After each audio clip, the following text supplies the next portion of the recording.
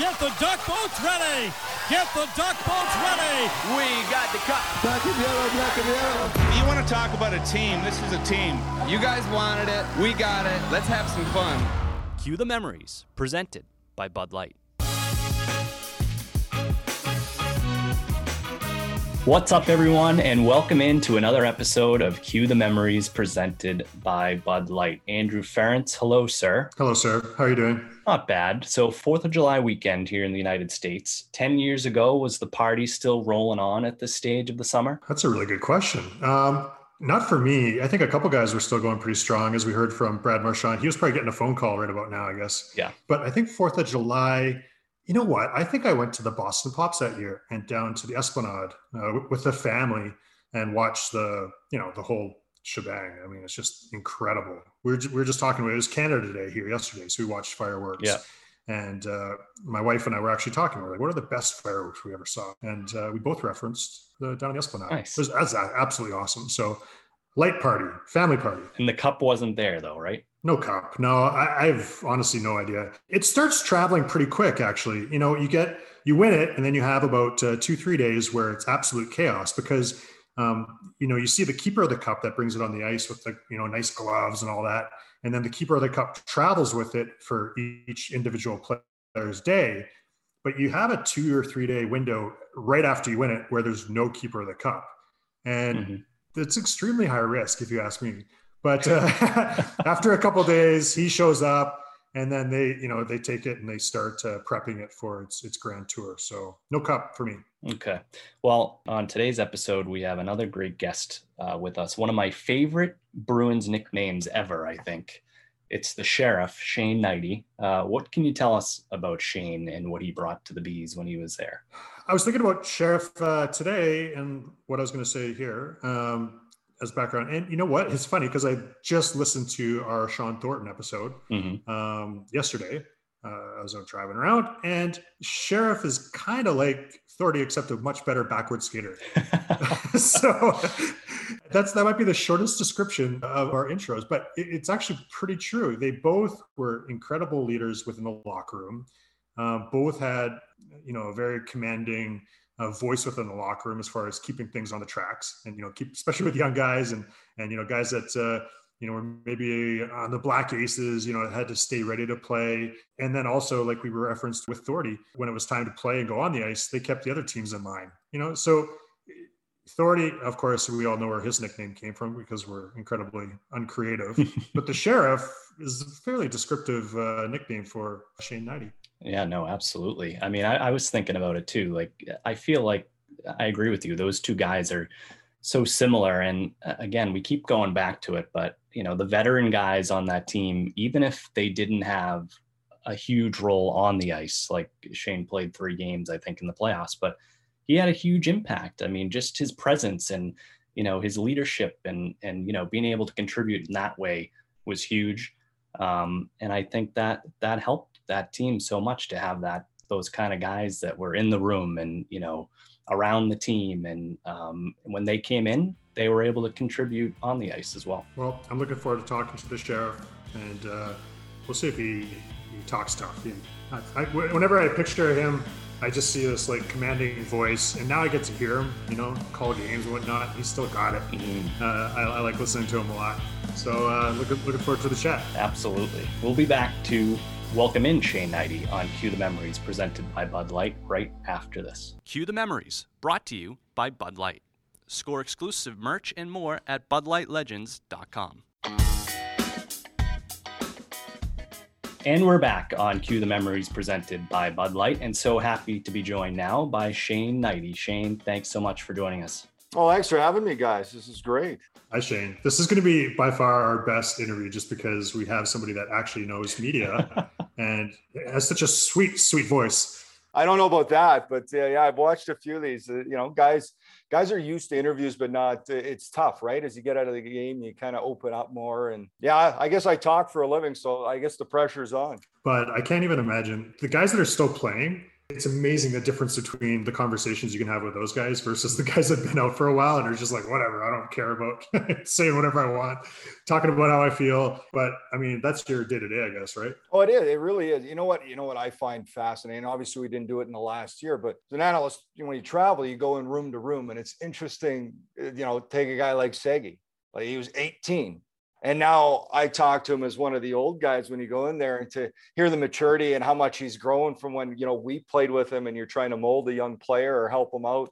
And now he's doing the same. He's, grown in his maturity, his leadership, his skills. And, it's fascinating to see that growth and have the ability to talk to those guys as well. So for all the Bostonians that go to sleep early and don't catch games out west, or just have a hatred for the Vegas Golden Knights, fill us in exactly what you're doing. I mean, I know we obviously touched on it, you're analyst and whatnot, but give us your path after you retired from hockey and quickly up to where you are now. Yeah, so it was kind of an interesting path. Obviously, it was a strange year, even the Cup year.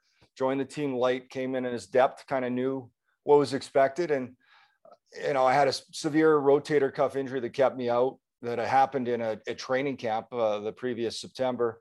And then, I went home and a lot of things happened that summer. I was still planning on playing. The Winnipeg Jets, which is my home province, had moved from Atlanta. It was going to be their first year in the league. And we had conversations with them about possibly, signing. They didn't want to sign. They said, well, come for a tryout.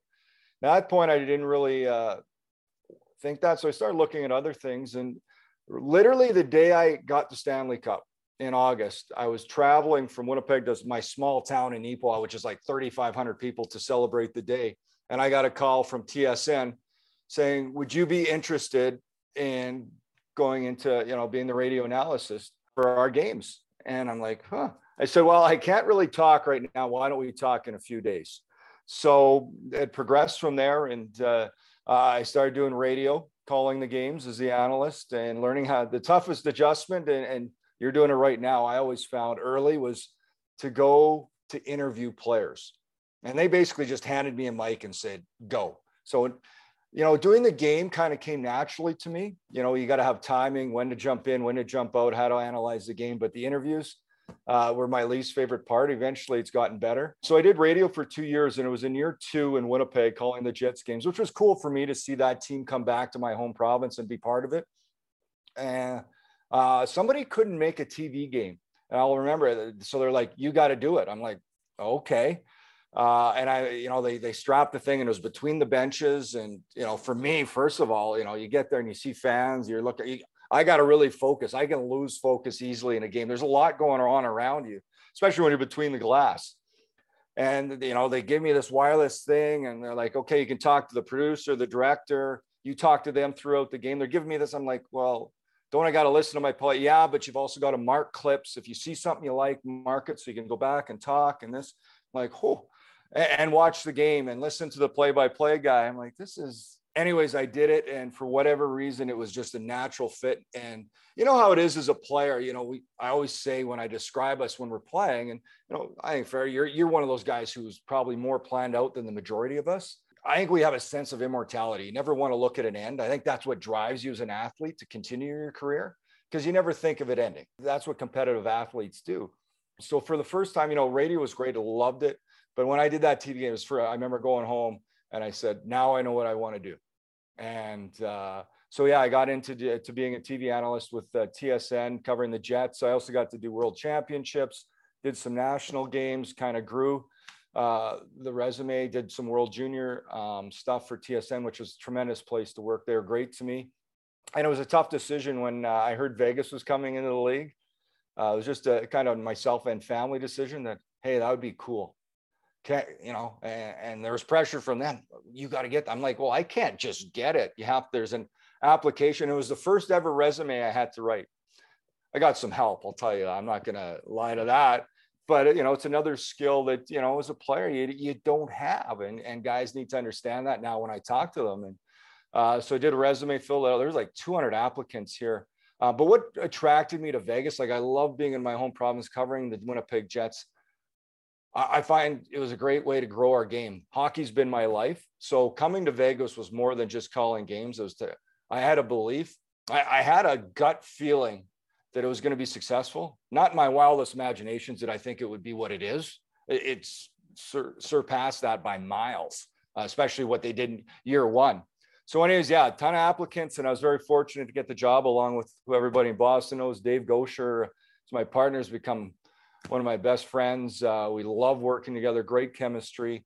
And, it's been 4 years, and what a ride it's been to be part, especially that, what I call the most historic inaugural season in pro sport, especially when it fell or came after a tragedy that happened on 1 October here in Las Vegas with the shooting. That city, the people and the organization just bonded over that. And it became such a special moment that year for people to find an escape. And then the team is just built from there. And not only that, the other part I was talking about, grassroots hockey growing. The numbers are incredible here. How hockey has become the sport here in Vegas. It's really tremendous to be a part of. I've helped out kids. I've helped start the first high school hockey team here. And my son's on it, so obviously there's a little more of a connection there. We've kind of revamped that schedule or that whole program this year, so it's going to be interesting going into next year. And just helping out with VGK camps and yeah, hockey's grown. So, beyond just the Golden Knights part, the ability to grow a sport that's been so good to me has been maybe just as rewarding, if not more. Man, that's awesome. It's so good to hear a guy like, you can clearly tell that like you're jacked to like be doing what you're doing. Oh yeah. Like it's so great. Yeah, to hear that as opposed to like, oh, I'm golfing, 5 times a week. I know. Well, right now I got so much. And then on the side of it, as I said to you, and we know guys coming to the game, I want to help guys. So, I needed a Golden Knight to retire. So Derek England retired. So as soon as he did, we've been in contact and we're trying to start up the first Vegas Golden Knights alumni, but not only with Vegas Golden Knights, there's a lot of ex-pro players here in the city that it's a chance to have them together, help guys out. We want to be players helping players that give back to the community. And so, yeah, that's been another project. So I've kept busy. They've actually been really busy with all that lately. And but it's been good because I haven't traveled in a year, so I get bored easy. So you're a few years in. Do you feel like an analyst now? I would say an analyst, especially when I watch the speed of the game. I'm glad I'm not a hockey player. Connor McDavid was coming on me. Oh, man. I would be running for the bench. Change, not a chance. or Nathan McKinnon, or the speed of the game right now. It's I'll stick. I certainly feel more like an analyst now. I watched the skill level. I think the product is just phenomenal right now. The way these players, these athletes play the game and do it at such a high level. I miss it at times, but those times are getting more and more rare, especially when I threw on the full gear for the first time in a year. Was it 2 days ago to play against our high school team? A bunch of us did. And I was like, okay, I'll pack that back up for a while. That sucks when the high school guys are looking at you like, that guy played the NHL. Well, the problem is it was okay, but the problem is I can't find that level where you can just it's something will agitate me and it like goes from here to and the body can't go with that type of adrenaline rush or anger I get when I still play the game, the emotion. So you know what? It's good. I do miss it. I got to get out a little bit more. Yeah.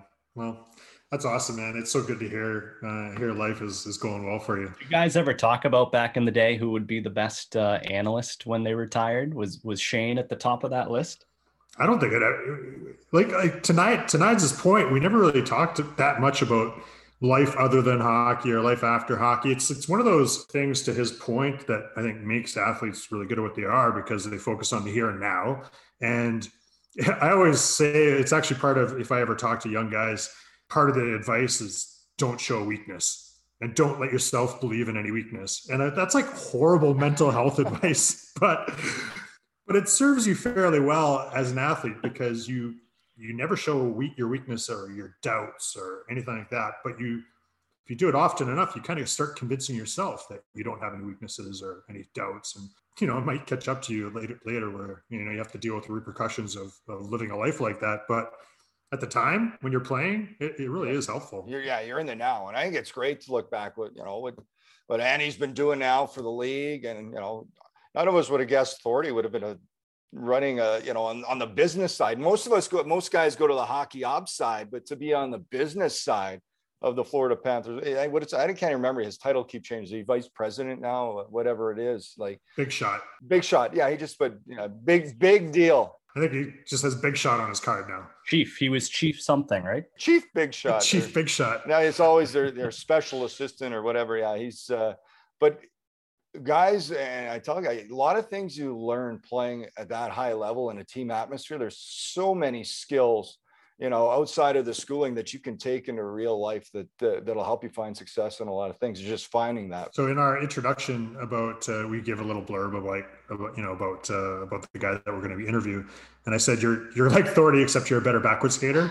And so in reference to the fact that you had a command of the room, you had a command of the ice, you kept people in line, whether they're on our team or on the other team. So it doesn't surprise me that you're helping guys out in retirement and alumni, really helping out younger guys and being that guy in the room that, would speak at a higher level than just, I don't know, dumb jock talk in the room. So it's a continuation, I guess, of what you were doing with us in 2011.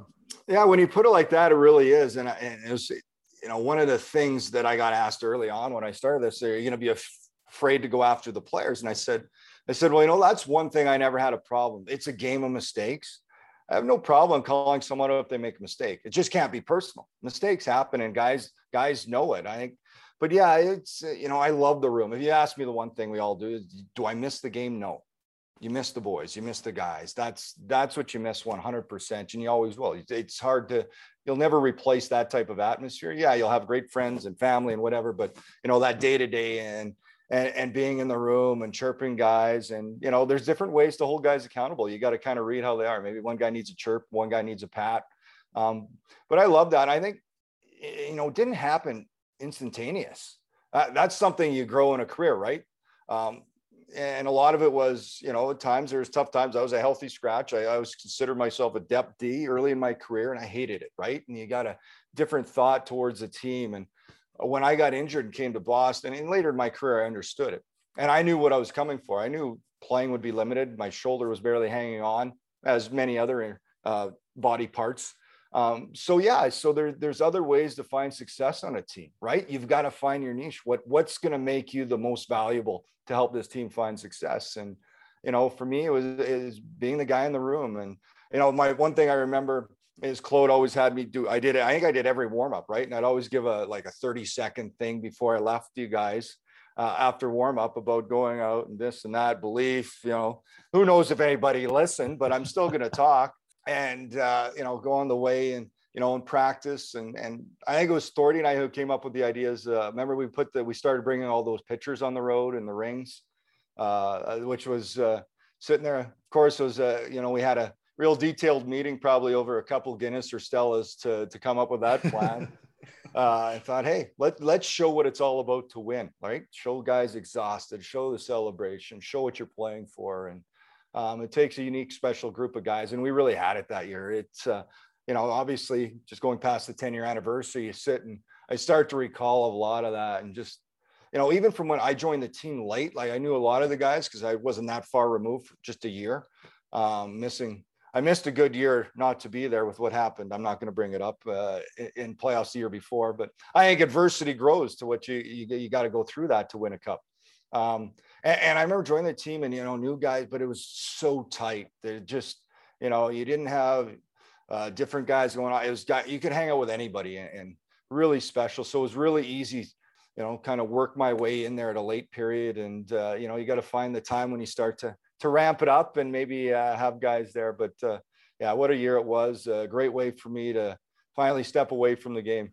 Well, you make it sound so easy to be able to it's not be healthy scratched here and there, to take every warm up, to be the good guy in the room and say the right things, to lead. It is so hard. I started my career healthy scratched. End of my career, I had some healthy scratches here in Edmonton.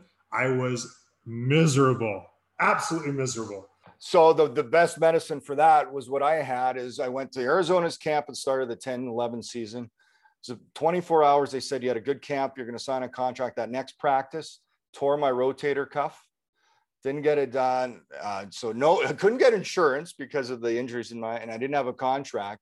So I went home, and you go home away from hockey suddenly like that for 5 months. I'm like, I'll do whatever.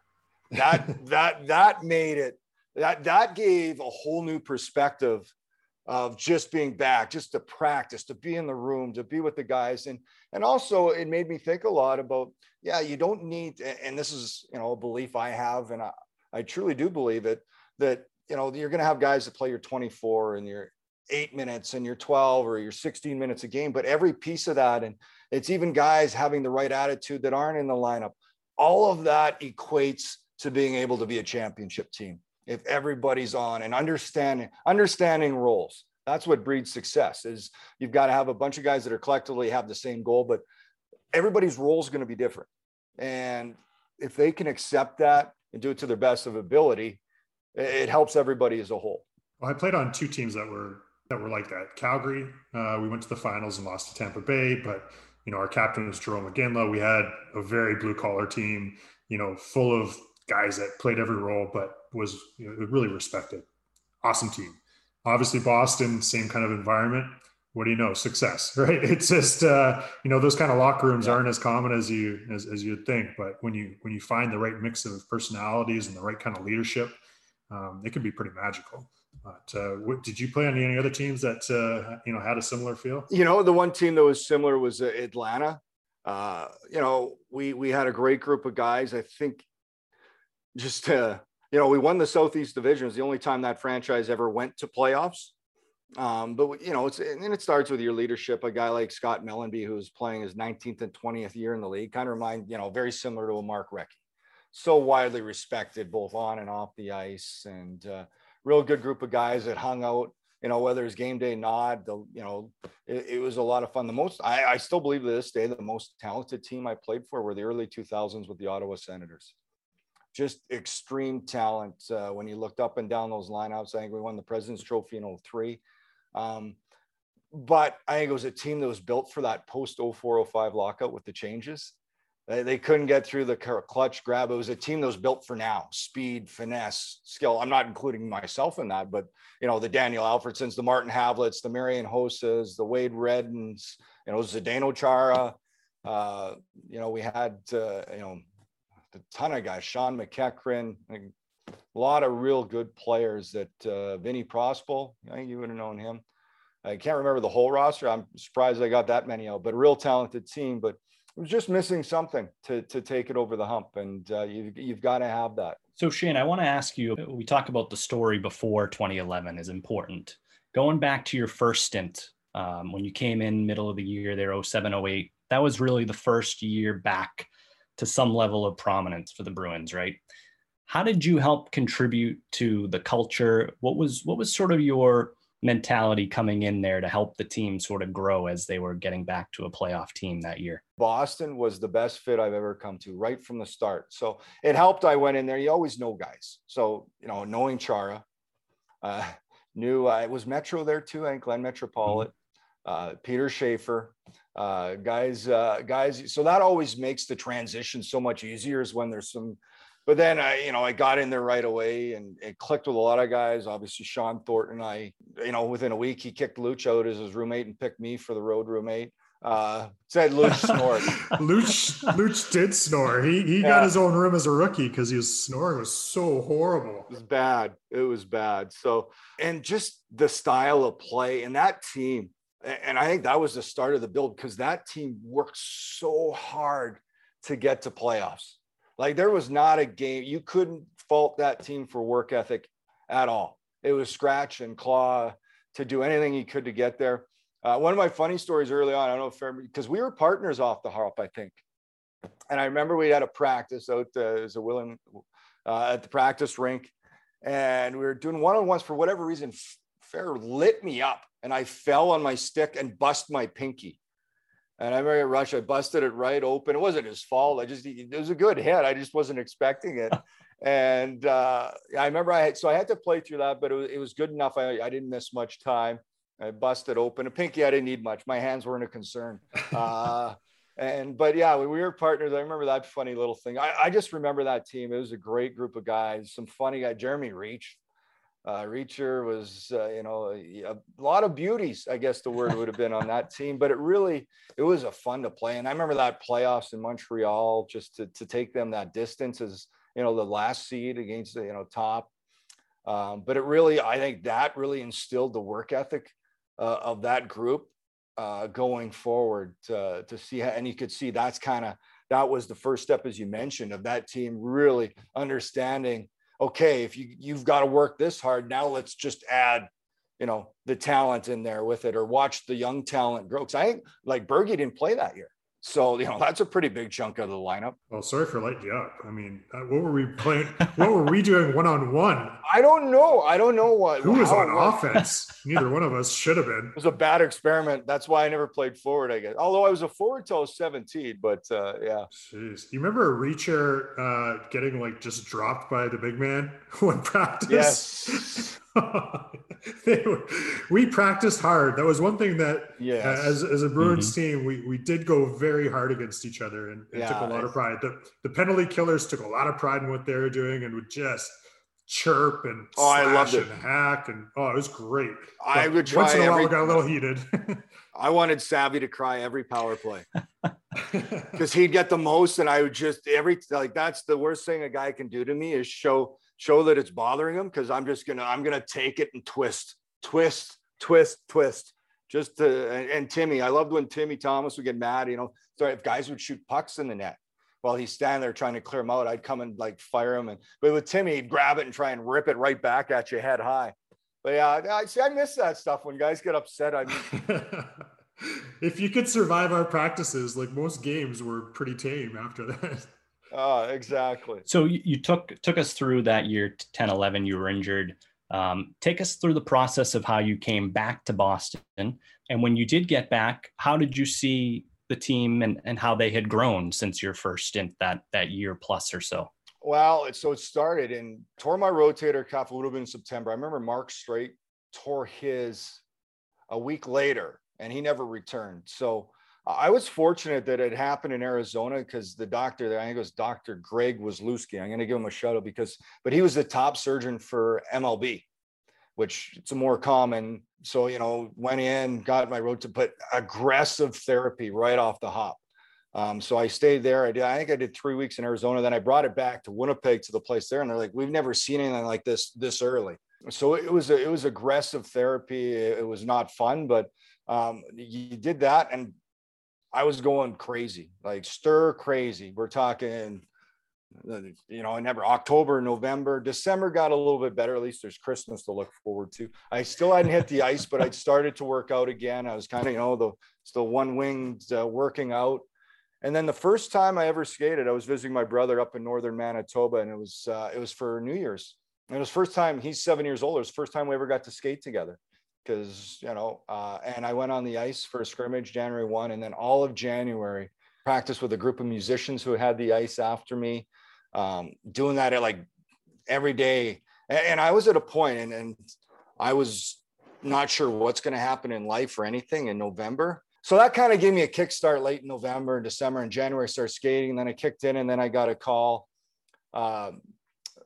from, Boston, the medical staff said, I think Peter set it up. Would you come out to Boston? I think I flew out late January. They wanted their doctors and Scotty Waugh to take a look at my shoulder to see where I was. And I remember they came out and did some testing and said, you're pretty far along. And I'm like, all right. And they're like, well, we'll be in touch. Then I went back, and that even motivated me more. And just, you work your ass off to do anything you can at the Hope. And I believe it was in February. You guys were out in Vancouver. It was the Western Tour. For some reason, it was the rookie party night too. Right around there, they're like, we want you to come out, skate with us. If everything goes well, we'll figure this out. And literally it came out, and I was so happy. And, to see guys, it was kind of tough because I wanted to make a good impression. I didn't want to get too bad, but I knew there was a rookie party in there. And let's just say I don't have the best willpower in the world for when you're in those situations, but it all worked out. I had great practices, ended up signing signing with them in Vancouver, and knew kind of my role. I wasn't cleared to play. I think I cleared like April 3rd, and I believe it was against Atlanta, the first game I played. It was almost a year to date because I was with the Wild the year before. We never made playoffs, so it was a long time between NHL games. But man, was it great to be back. Well, the only people, I'm sure there's some people that are listening that might not know what a rookie party is, but the short of it is every single rookie in the NHL basically has to buy dinner for the team. And you pray that when you are a rookie that you have about 5 or 6 other rookies on the team at the same time, so you can split the bill. The worst scenario being you are the only rookie on the team and you're buying dinner for everybody. But every single team does it. Every single player does it. And every year each team has a rookie party. So typically, a guy like Sheriff or Thordy will set up a good restaurant, a steakhouse or sushi place or whatever it is. Most rookies have to shell out a pretty big, hefty visa bill to buy us all dinner. And it's a heck of a time. But I will say, if your first practice is after rookie party, like in comparison to other guys, you could actually really stand out and look amazing, because usually it's a very, very bad practice after rookie party. I felt nervous for a guy who'd been around that long. It was almost like the beginning over again, because it's like, well, what are they going to do? The good thing, I remember Rex and Chark pulled me aside. They said, just go out there. We need you in the, for different things, either because I knew I wasn't going to play right away. And but it all worked out. It was good to be back. Great to be around the guys. And to answer, yes, you could see the growth immediately.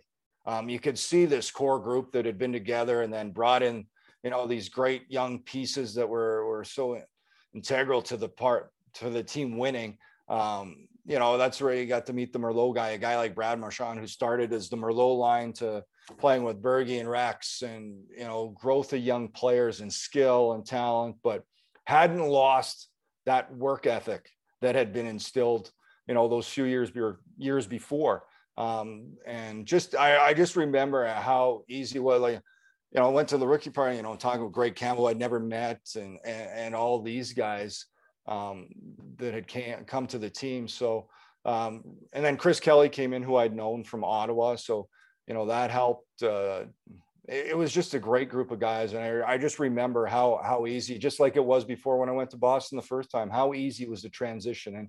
And, to me, that speaks to the quality and leadership and core that's on an organization, when you can have people come in and it be that seamless. So when we're actually playing, I touched on it a little bit before, an incredibly tough role is to be ready to jump in to the lineup at playoff speed at the drop of a hat. A guy goes down with an injury, blocks a shot, hurts a shoulder, whatever it is. And you're just sitting there and you're practicing every day and you're getting ready and you're watching the games and you're a part of the meetings. For yourself, you're taking warm up. That's a huge bonus. But to be able to jump into a game at playoff speed is an insane talent. Like, I don't think that gets enough credit. I don't care if you're playing 30 seconds of a playoff game. That is a tough job.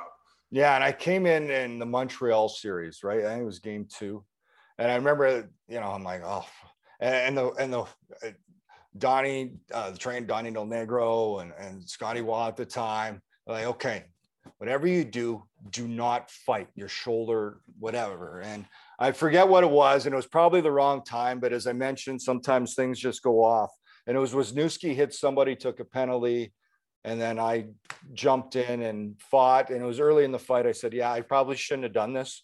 The strength wasn't there, but it was good to be in game. Then in the Philadelphia series I played, I remember being scared. I think it was in the Vancouver series late when Seidenberg, somebody said, be ready, Sides. And I was like down on my knees that night praying for Sides. I didn't mind jumping in the other rounds early in the series, but to come in the final, like, I think it was like game 5 or 6. I'm like, no, thank you. At this point, I would have. And once you get in the game too, the initial nerves and anxious energy is gone. I think it's all that leads up to it that bothers you. And I was like, oh, he's good to go. And as much as I would have loved to have played, looking back now, but at the moment, certainly he was so valuable to our team, and you wanted him in at that point. That would be a tall ask. Just cold sweats up in the press box.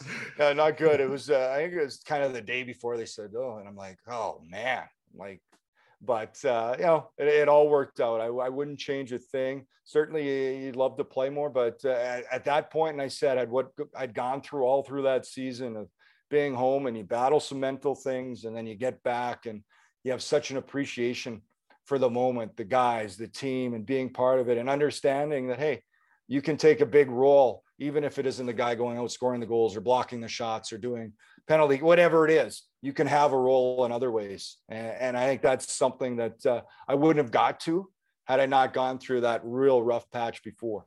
So what kind of observer are you up in the press box during the Stanley Cup finals? Because we see the odd video of like Cam Neely and Chiarelli like punching each other. Were you the guy that was pacing around punching guys, or were you just calm? No, I was not calm. I wasn't punching or anything. I don't think I was at that point. There was different tasks. I remember when Tyler Seguin wasn't in the lineup in Tampa, and I was sitting up with him, talking to him, telling him, see this, do that, and he was the type of guy. And I don't know if you remember the practice when we were doing drills down low, it was right around that time. And Char was up. I said, Z, let me go next time against Seguin. And we went in the front of net, and I laid a cross check on him, sent him about, 5 feet on the ground, face first. Then the puck went in my corner. We were playing 3-on-3 down low, went in my corner, and he just ran me. And I don't know what he thought. I said, now that's what I want. And just trying to tell him, he's a young guy. He's figuring out that's what I want. And, certainly we know what happened once he came back in the lineup, and that time he scored 2 goals when he came back in. But yeah, in the finals watching, I was a disaster. You think about it, not the finals, with 3 game 7s, like you're talking. And I remember where we used to play soccer. I would sit out there by myself, and I think I'd play a game on my phone. I can't remember what game it was, just to get my mind away. They were tense moments, especially the overtime games. Not easy. The most confident I felt was game 7 of the final. And I'll remember, I forget what exactly I said, but I said, I got total trust in this game. When I left after warm-up, I remember telling you, this is the best I've felt all playoffs. I've got complete trust. You guys got the job ready, and we'll be done. And yeah, it was good. That one was easier than the others for whatever reason. That's awesome. Did you guys watch up in the press box, or were you in the dressing room? We watched in the press box for that one. We had not the press box. We had a suite for game 7. I was up there with Horty and a few of the other guys. And, Horty was, because he became a guy trying to watch, because, he's a guy that wants to be out there and be, he had been a difference. The goals he scored were, massive. So, but yeah, and I remember, us rushing down to the room, Horty, and how excited, to get ready to join you guys after, and just, special memories. But there was certainly some tense time. The Montreal series, that one maybe was the hardest, just because, Boston, Montreal, we lose the first 2 at home, and, go from there, game 7, overtime. It just, because we hated them so much, and I still do. I just lost to them again, although I'm not part of the team, but I just have to watch the team I call lose to them. So, yeah, it's always great to travel back. So you had probably a unique experience then, because as we were wrapping up game 7 in Vancouver, you were rushing down to the dressing room, and you're throwing on the gear with all the other guys, right? Like with Horty and stuff, to get ready to come on the ice. Like, what is that few moments like in the locker room? Are you guys all just looking at each other like, holy crap? Like, well, first of all, you have to kind of stay away from John Whitesides at the time, or else you're going to get tackled, or you're going to get bear hugged and lifted in the air, or who knows, he might have did like a full body check. How he gets when he was excited. He was just a beast of a man that his emotion over the top. He was great. Him and I spent obviously a lot of time. He's the strength coach, so we were together all the time. But I just remember going down there. I remember in my career, do you ever have dreams about getting dressed for a game or being late, or, so you can't move your, for whatever reason, I kind of felt that. I'm like, I got to rush here to get my skates on, and it kind of surreal. But I just remember Horty and I were like, all right. And I'm like, Horty, you're going first. And, we got ready, had everything ready, and kind of in the hallway waiting for the final buzzer, that shot on Timmy, he caught it. And then obviously waited for you guys. You guys went in, and then, just out in the celebration and with the guys, that's the thing. I actually went through a bunch of photos the other day I had from the plane I hadn't seen in years, looking back. And then I watched the thing that was put out by the Bruins, which was pretty cool, the part one. I don't know. I always consider myself from that thing. I was like the photo bomb. I don't know how I got in so many photos. Like even if you want to look like Timmy Thomas, the Sports Illustrated cover, they've got everything kind of blotched out in the back. Take a look at it. There's one doughhead that you can see, and it's me. I have a bunch of buddies like, holy, you're a camera hog. Like, were you just going around looking for lenses? I'm like, no. I said I played with a guy like that named Aaron Ward years ago. But, oh my God, that's so bang on. Isn't that's so bang on? But Wardo's the only guy. Everybody wouldn't wait around for me. He's the only guy that his name wasn't on the board. He'd wait for media. But yeah, it's. So I was looking, it's great to look back at the photos at the time. It was great to see that video, which I hadn't seen of us. And so basically it's a 20 minutes of us just partying, but certainly for me, I appreciate it a lot to see all that stuff. That's awesome. And your hometown has 3,500 people? It might be up to around 4,000, maybe 4,500 now. It's grown, but yeah, it was a special moment back there. You took it back and they gave you, obviously they made you mayor immediately on the spot. And do you get a sign like as you're driving into town now? Oh, they had that before. Oh man, yes. But now they've got a sign on the arena now. There's myself for Stanley Cup champion, and I don't know if you ever came across. He was a tough guy in the minor, Tristan Grant. Okay, that's actually that's a throwback. I know. Yeah, he won the Calder Cup, so we're both on the arena. But yeah, I have a sign out of town, or just as you come in. But it was a great day, right? We all know it. For me to take it to a small town that had never seen it, and it's such as a hockey frenzy there, and you got tons of fans. I signed autographs. We did it, and of course, in Manitoba style. I threw a social, which people won't know listening. That's basically a big party gather. You rent out like a big hall, or what we used as the hockey arena, sold tickets and donated it all back. And it's a party, music, DJs, and you make some money. But I had a special because Johnny Boychuk got it after me. And I guess I can tell a story now because it's very old. There's a certain time when the keeper of the cup would take it back to his hotel or whatever. When you live in a town of 3,500, and my mom's a very outspoken lady, thank goodness, because I believe that's who I took after. So we had our party all day. We got there, limo with my family. We had to go from Winnipeg, which is 2 hours because that's the only airport. Drove in the party, had a close party with friends, and I did autographs for, I think there was 1,600 people in line, which is, you're talking half the town. So a lot of that, then the party, and then 1 o'clock, and I was like the hotel. My mom's like, you're not staying in a hotel. I made up the basement room. You'll be staying there. So awesome. Then afterwards we got to take the cup with just close family and friends to our house. And my dad, of course, in small town, his garage is the cleanest place because he's meticulous with all his fishing and his hunting gear, but he cleaned it up, and we had a garage party with the cup till the wee hours of the morning. The guy that did it got a ride from friends of ours back to Winnipeg. But yeah, there would have been a chance in there to close an empty chest and send it off to Johnny Boychuk, because that was the next stop. Or else I wish I would have put a note in there because, but we had a lot of fun. There was, let's just say I didn't make it as late as some of my friends, and there's some really good photos of the cup. I'm basically the prop with it. That's awesome. I love it. Those are probably the most cherished ones. That's great. Yeah. You did it up right. Yeah, we did. It was a great day. Great day. All right, Fair. What do you think? We wrap it up here with some rapid fire. Let's do it. Yeah, rapid. All right, I got one for you, Shane. How often do you have to hear Ghosh talk about his get the duck boats ready call? How often is that? It's not as much as you'd think. The one thing he complains about, and more, and which he should, is he should have patented it. How many times has it been used since? So that would be the one I hear maybe more about. Like he lost out. Like it's been used because Boston, Sportstown, they seem to win every year somewhere. But yeah, it was a great call. It's in the intro to this podcast. Yeah, so. we can't be charging money for that. Our sponsorship isn't big exactly enough. That's true. That was his miss, not mine. So we had a pretty good night at Foxwoods. I believe that I had a few Bud Lights. I had a few Bud Heavies, and I had a bunch of champagne. Yourself, what was your go-to in Foxwoods? Oh, I don't know. What wasn't it? It wasn't the Amstel Light. That's for sure. What would it have been? I would have probably been at that time would have been rum and seven. Yeah, there's a good picture of me tilting up for Z. It's a big bottle alone, let alone to get it to Chara's height. But yeah, it was everything. It was a great night. Just, to be with the guys. And like I said, that's all you kind of want at that time, right? Spending it with the guys as much as you could.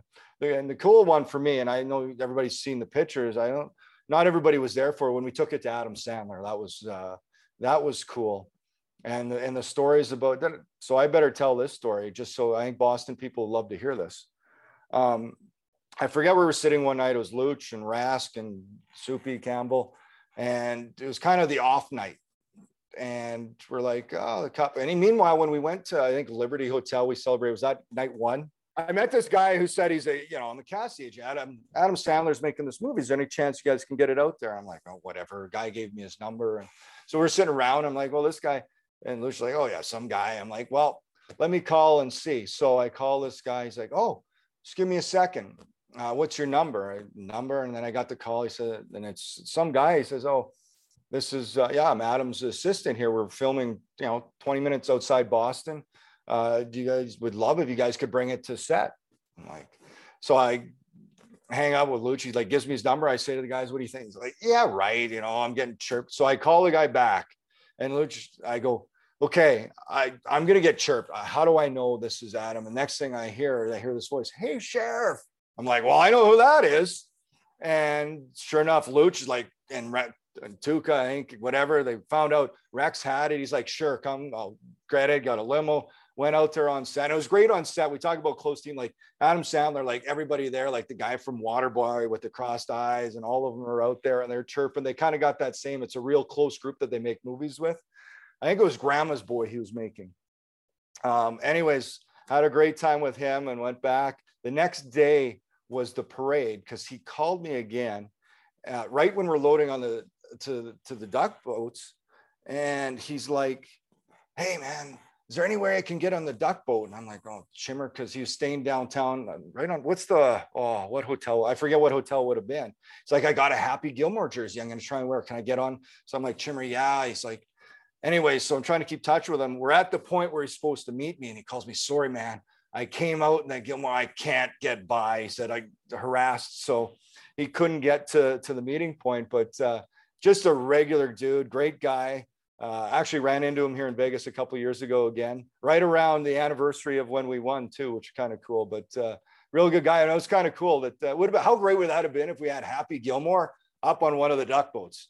That would have been awesome. Very, very close to happening. I love that. I mean, I think we got to end it there, Fair. We can't top that story. That's really good. Fun fact. Hey, fun fact about Adam Sandler filming that movie was in my hometown of Everett, Massachusetts. He almost came to my graduation that year, which was nice. The night of Game 3 of the final as well. So how does somebody almost come to your graduation? He was filming in town.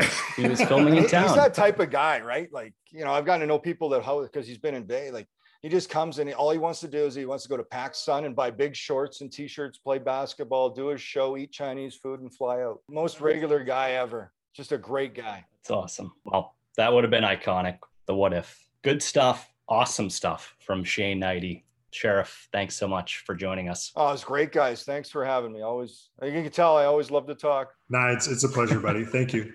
We'll be back to wrap up another great episode of Cue the Memories presented by Bud Light right after this. The Pro Shop, powered by 47 at the Hub on Causeway, is Bruins fans' one-stop shop to gear up for hockey season. Find the largest selection of authentic jerseys in the city, the latest in Bruins headwear from brands like 47, and even more exclusive black and gold merchandise. Visit the Pro Shop during your next visit to TD Garden or shop online anytime at bostonproshop.com.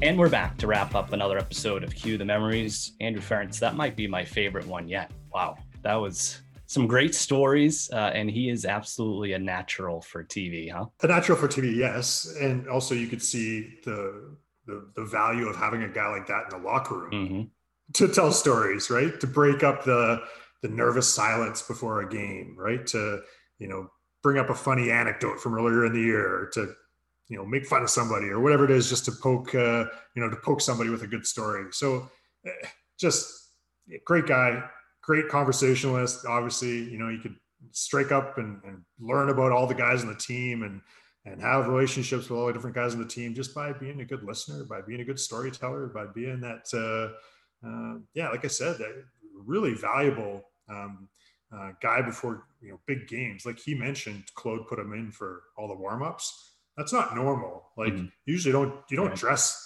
guys that aren't playing for warm-up, that's known, and they just kind of go up the press box or go into the gym and get a workout. But you could tell why Claude would want him in the room, dressing up, taking warm up, being part of that, pregame ritual, because it's very valuable to have a guy like that. Yeah, no doubt. And I think Bruins fans really appreciate Shane and have always liked him over the years. They may look back at the cup run and say, I don't really remember him playing that much, but I mean, just that story about him and Segs there in a practice and how he got him ready with his, the talk in the press box, and then in the practice to go at him and get that pushback from him, like those little things that didn't factor in during, the run itself, but they all contributed to that. And, he had, again, such a huge impact with maybe some of the little behind the scenes things that he was doing that people don't know about. And that's why he was such a big part of that group. That was a really good story. I really liked that a lot. So that was a great insight into some of the stuff that's never going to make the highlights. It's never going to make the newspapers, but just incredibly important. No doubt. Great stuff from the Sheriff, Shane Hnidy. Andrew Ference, thanks as always. Thanks, buddy. See you soon. See ya, and thanks to all of you again for listening to another episode of Cue the Memories presented by Bud Light.